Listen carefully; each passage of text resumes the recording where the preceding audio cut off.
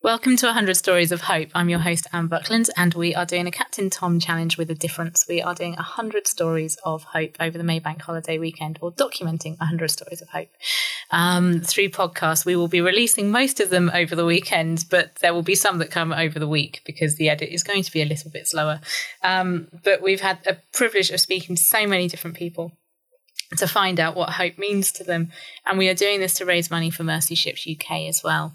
So I'm joined now by Paul Windo, who is Communications Manager at Urban Saints. Paul, how are you? I'm good, thank you. Yeah, very good, thanks. Thanks for having me on. Thanks for joining us.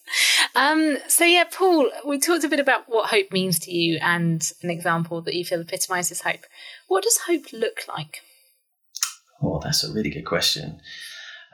Well, I talked about this idea that, it's about this knowledge that things are going to be better. And I think for me, hope looks like when you just can see somebody who, is fully committed to change and fully committed to making a difference. And it may not be somebody, it may be that it's a group of people, it may be an organization, but I think that's something that it's we discussed earlier. I think it's about that authentic thing. It's not about a kind of this is my chosen cause for today.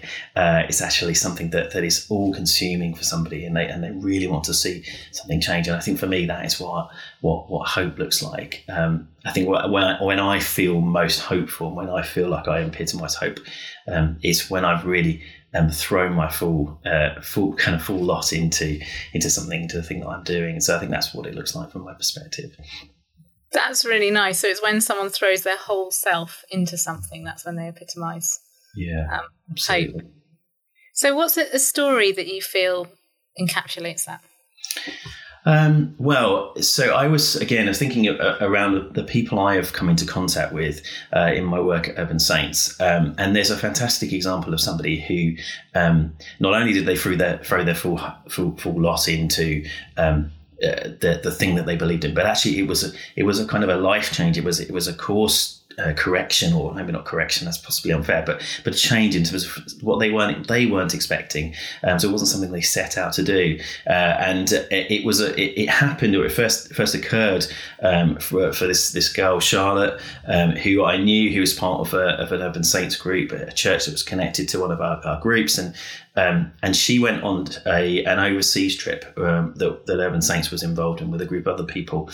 Went to build houses over in Mexico with a project that's been building houses for many, many years. And like so many young people who go on those trips, your perspective is completely shifted. You go expecting that maybe you'll do something good, whatever that means to you, that you'll help out, you'll make a difference. But actually what you do is you come back with a completely different perspective on the world. And in this case, Charlotte, she came back having been challenged over the course of the time she was there, in the same way that she was picking up kind of hammers and saws and using the things that are in her hands to make a difference and to change someone's life. She was challenged to think, well, what do you have in your hand when you go home? What do you have that you can change the world, change the situation for other people? And she was going through a fashion design course, and so she was on this course, and she committed at that point to set up her own company and to look at ways that she could work with kind of the right sort of fair trade methods and ethical production methods, and support the garment workers who are in various different countries. And she went on to do that. She graduated and she set up this company.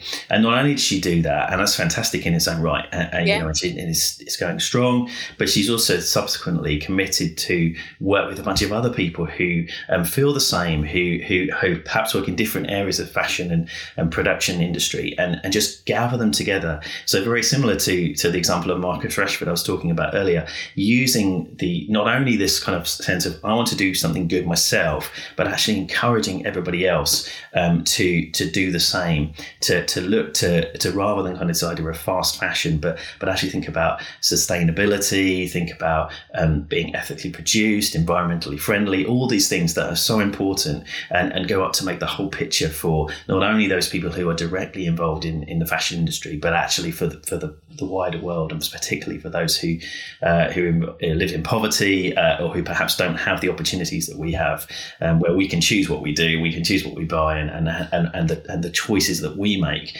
affect other people in such a dramatic way. And so again, it's another fantastic example for me of a young person who went, I can't do everything. I can't change everything, but I can change this thing, and I can do this. And if I throw my full self into that, then who knows what might happen.